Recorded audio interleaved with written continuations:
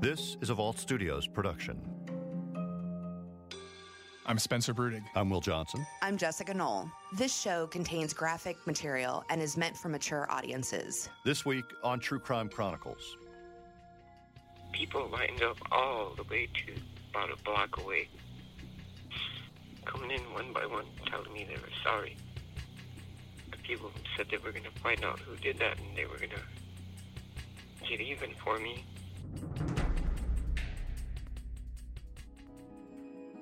This story begins in 2006 on the Lower Brule Lakota Indian Reservation. With a small population of around 1,300, it's a small reservation of Lower Brule Sioux, one of the bands of the Greater Lakota tribe. Although relatively close to the state capital of Pierre, it's considered pretty rural and tight-knit, a place where everyone knows each other. Vicki Eagleman is 33 years old and lives on the reservation. She's recently divorced and has 5 kids. Vicki is in between jobs and decides to move her young family back in with her mother and stepfather. That's just until she can get on her feet again. Vicki has a lot of friends and is well liked. She was real quiet. She was a really kind person. That's June Lefthand, Vicki's mother. She's called in from South Dakota, and her connection is a little spotty. I remember breakfast, she would be in the kitchen with her children, and they would be all standing on chairs, or the younger one would be sitting on a counter, and she would be talking to them while she cooked. She couldn't stand clutter or a mess, and she tended to her children and her nieces and nephews, because with natives we're taught that you are also the mother of your brother or sister's children.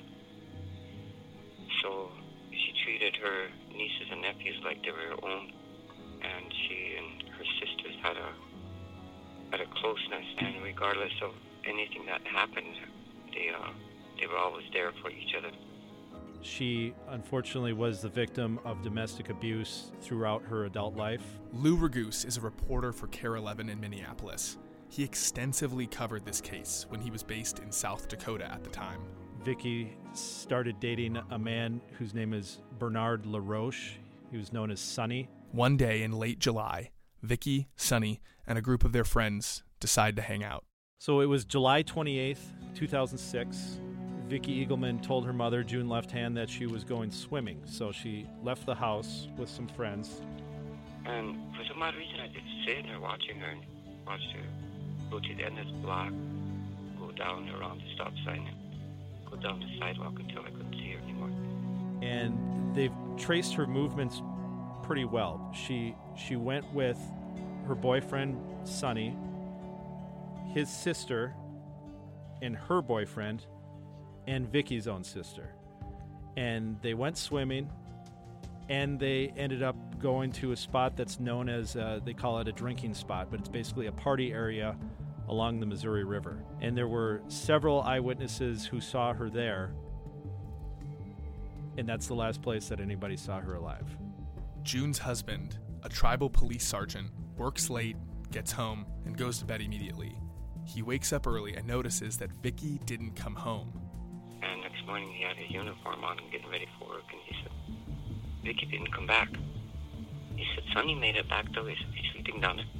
Oh, did you go check? And he said, yeah. So I waited all day and no calls. And even though she was an adult living with us, if she was going to not come home, she'll say, is the number on the caller ID? I said, yes, I know where you're at. She said, okay, that's where I'm going to be at, and I'll either be back late tonight or I'll be back in the morning. After waiting several hours, June starts calling everyone that she knows. No one has seen her daughter. She tells her husband to alert his fellow officers. Vicki is missing. Well, that afternoon, her sister came back. And she said they were with Vicki earlier that day and they had dropped her off. She didn't say where. She said her and Sonny were fighting. And she said we had Erin with us too. So I said, Erin? That's Sonny's sister. And Erin, besides her brother, every chance she had, she would always physically beat on Vicki. So it had me worried there for a few minutes, but she said, no, this time, she said, Erin was actually on Vicky's side because she's seen it for herself that it was her brother that was the aggressor. And we had to drop Sonny off, she said. June says that after waiting for several days, she files a missing persons report and then starts reaching out to hospitals and other local law enforcement agencies. June, kept asking authorities to look into it. The tribal police, which fall under the BIA, were in charge there, and June's husband happened to be an officer with them. So he's, trying to do work on his own, going door to door, asking anybody if they've seen her. I was angry at that point, so I marched into the police department and I demanded from my husband and his secretary that they give me John Long's phone number. He's the boss of all bosses for that area, the western area, I think, or eastern. He said, I know who you are. This is John. I know who you are. I don't appreciate you calling here. He said, telling me how to do my job. That's your husband and the local police officer's job is to find your daughter. I started crying. It was the first time that I started to break down a little bit. And I'm not that type to do that. And he noticed, so he stopped and he said, don't worry, he said. I'll find your daughter healthy, safe, and alive. And he hung up. And I went home. I cried a little bit and then I put that on hold. But the FBI didn't get involved until almost a full month later. In that time between, Vicky's children, whom June was watching over, found Vicky's glasses about a block away on the road, smashed up as if somebody had driven over them, and a ring. And this was before the FBI even considered it a potential homicide investigation. They weren't looking into it at all. So June turned over those items to authorities, and yet it took all the way until late August before anyone started looking into it officially. As the FBI begins their investigation and local law enforcement continues theirs, June begins receiving these strange calls from community members with their theories about what might have happened to Vicky. They meant well, but I heard one horrible story after another about how so-and-so killed her. And they went into detail and described things. I couldn't even sleep.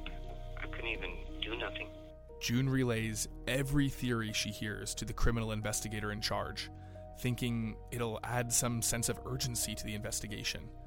But it continues moving slowly. 2 months later, the community takes Vicky's case into their own hands and organizes a search. And actually, it was probably on August 22nd is when I got word that there was going to be a big search. There were horses, searchers on horseback, there were ATVs, there were trucks, there were boats in the Missouri River, and it was a pretty large-scale search for the area. I mean, it was over 100 people, which in a small community like that, it looks like a lot of people out there all at once. And we interviewed June, and it was just an absolutely heartbreaking interview that it basically felt like she hadn't seen her daughter in a month, and she felt like nobody cared. And I really got that impression the first time I talked to her. It was just absolutely heartbreaking. You know, my husband practically gave his whole life to the Bureau. I used to jokingly talk about it and say I was actually the second wife of my husband because his first wife was the BIA. And I thought all the years that he put in, they would help us, but they didn't. Also, we interviewed her boyfriend, Bernard LaRoche, and his interview really struck myself and my photographer as odd because he was not going out with the searchers to look for her.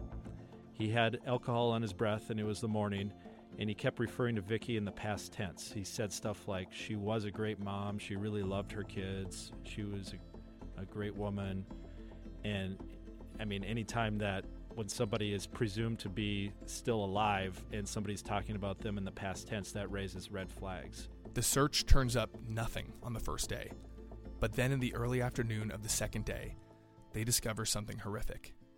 And then my grandson which is her oldest boy. He was 12 at the time. He was at the Boys and Girls Club, and he came running back. He was all sweaty.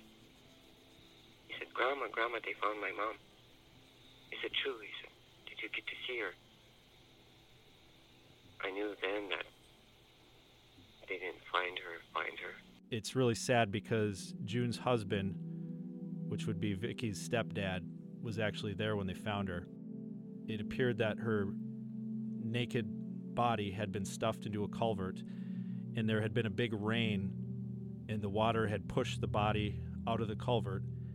And he said that she was lying there with her arms outstretched like she was on a cross, and her hair flowing behind her head, almost in an angelic pose, and absolutely went into shock and had to be pulled away by the other officers.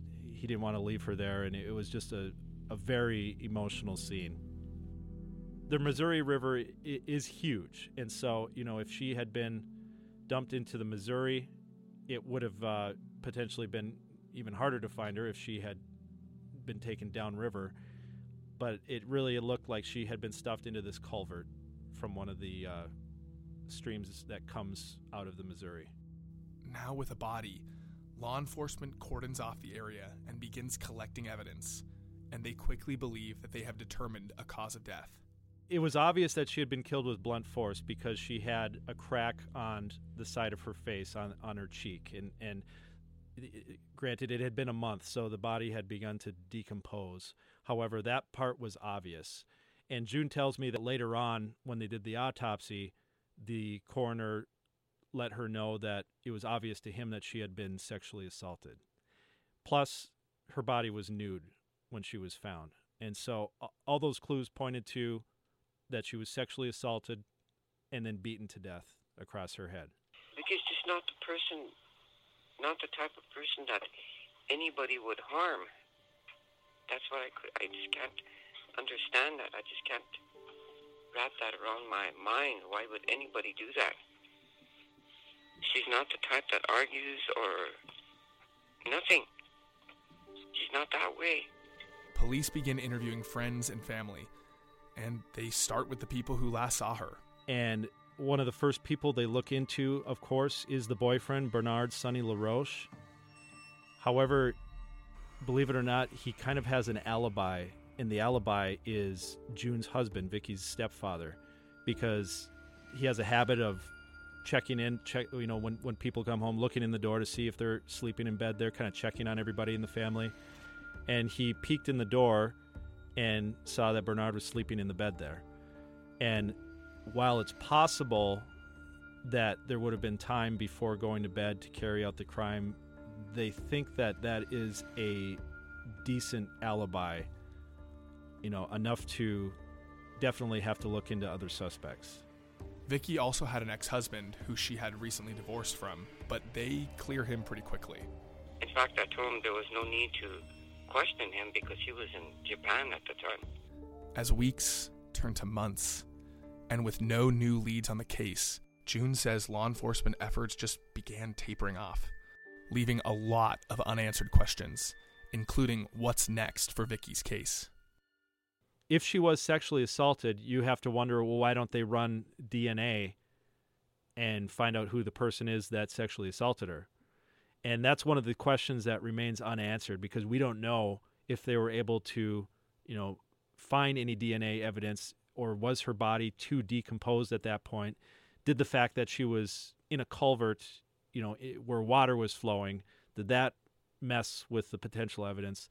Those are kind of the questions that we just don't know, and Vicky's family doesn't know either. But then Vicky's case files are found outside of the police station. At some point, case files in crime scene photographs ended up found on a sidewalk in Lower Brule. How they got there, no one really knows, but they apparently were not being cared for enough that they just got tossed out on the street, literally. And they got picked up, collected, and brought back to police. And that was just one detail that makes you wonder, like, what the heck is going on here? Now, more than a decade later, June is still desperate to get her daughter's case solved. She still calls local law enforcement for updates. She recently saw the original investigator in charge of Vicky's case, and she approached him. When I seen him in Pine Ridge here about a year and a half ago, I said, "Fred, do you remember me?" He looked down at me and he said, "Of course." He said, "I would never forget you." I said, "There's been something I wanted to say to you." I said, "You really botched out my daughter's case." And I said, "I don't like you for that. But," I said, "I'm still going to be here until I die. Every few years or every few months or even every day I might be calling you for a week." I said, "Then let it go, then call you." I said, because they wouldn't investigate because they told me it was not the child that was missing. He just stood there and stared at me and he said, "I'm really sorry, June." He said, "I understand how you feel." For June, solving this case would provide some personal closure, no matter how small. And for Lou, he too wants to see this case solved. This is definitely one of those cases that I want to see solved someday because I want to see June Left Hand, Vicky's mother, get that closure. And one of the most painful parts is how she knows there are people out there that know what happened. And they might be people that are friendly to her. They might be people that went to Vicky's funeral. And no woman should have to live with all those question marks. My granddaughter and my oldest grandson, her two older children, they didn't forget her, and they talk about it. They miss her. They want her back. They want things back to the way they were, and it can't be. And it caused a lot of anger,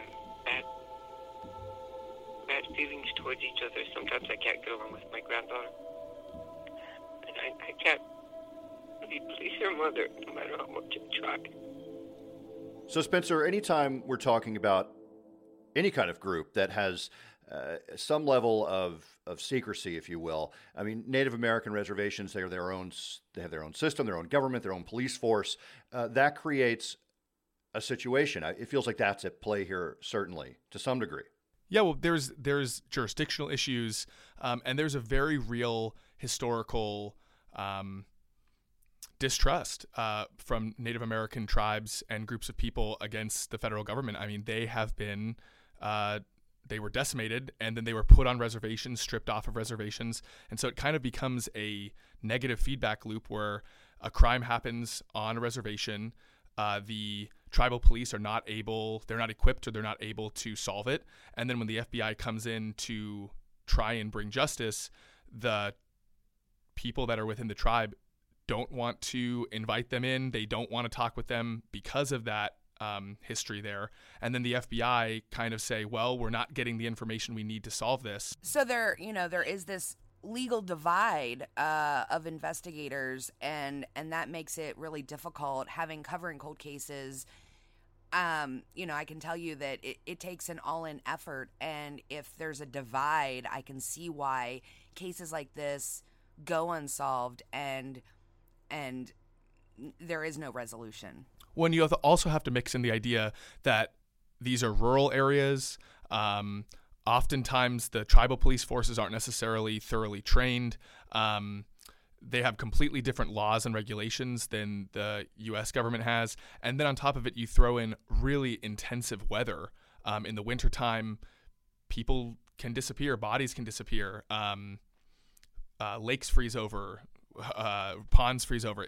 It's a very intensive area to live. And so for the FBI to come in and have to balance the historical problems between themselves and the tribes, and then on top of it add in difficult weather and difficult geography and rural areas, that's a recipe for a lot of cases not being solved. Does June feel like her daughter's case is ever going to be solved? She is a very stoic figure. She's a really impressive matriarch of her family, and there are many, many grandchildren. And you have to remember, there are 5 of Vicky's kids that are now in their late teens or early 20s that are still trying to gain justice for their mother and remembering their mother. But June has said that as time goes on, more emotion is coming out. She started very strong, and now when she thinks about June, she breaks down. This is 13, 14 years later. And so I think that the emotion is just as raw, but I think there's a certain level of hopelessness that she is experiencing because no one is taking up this case. There's no resources for cold case investigators. The tribal police don't seem to have any new leads. They can't do anything. And then the FBI don't seem to care in this particular case. I know Lou Raguse at CARE brought this story to us. It's one that he clearly cares about. He's covered it in his past as a reporter. But fantastic reporting from Lou. Oh, absolutely. And he not only is he just has been involved in this case, but he has a deeply rooted relationship with June Left Hand, and he checks in with her often, and they continue to communicate and talk, and he asks for updates. And he wants this solved for June. He wants June to gain and Vicky's kids to gain some sort of closure, even minimal. Well, I think, our hope as podcast hosts and producers is that getting this story out there again and into the public eye might garner some new leads or new tips and at least bring some awareness to her case. Absolutely. And I think that, again, if anyone were to have any tips or remember any information, they would want to contact the FBI and tell them about, that tip or a little memory that they may have had about Vicky or that day. And if you'd like to hear more from Lou Raguse at CARE, K-A-R-E, he has another really amazing podcast. It's called 88 Days, the Jamie Kloss story about a young woman who was kidnapped and then eventually found freedom. Again, that's 88 Days. You can find it wherever you listen to podcasts. Spencer, thanks for bringing us the story this week. And Jessica, where can people learn more about us? Vault Studios is on Instagram, Twitter, and Facebook, as well as True Crime Chronicles on Facebook. And we also have a Facebook group called Inside the Crime Vault, where we discuss these and other cases. And we invite you to not only discuss the cases we're covering, but also tell us some cases that you think we should be looking into. That's Inside the Crime Vault. All right, we'll be back next week with a new case and a new story.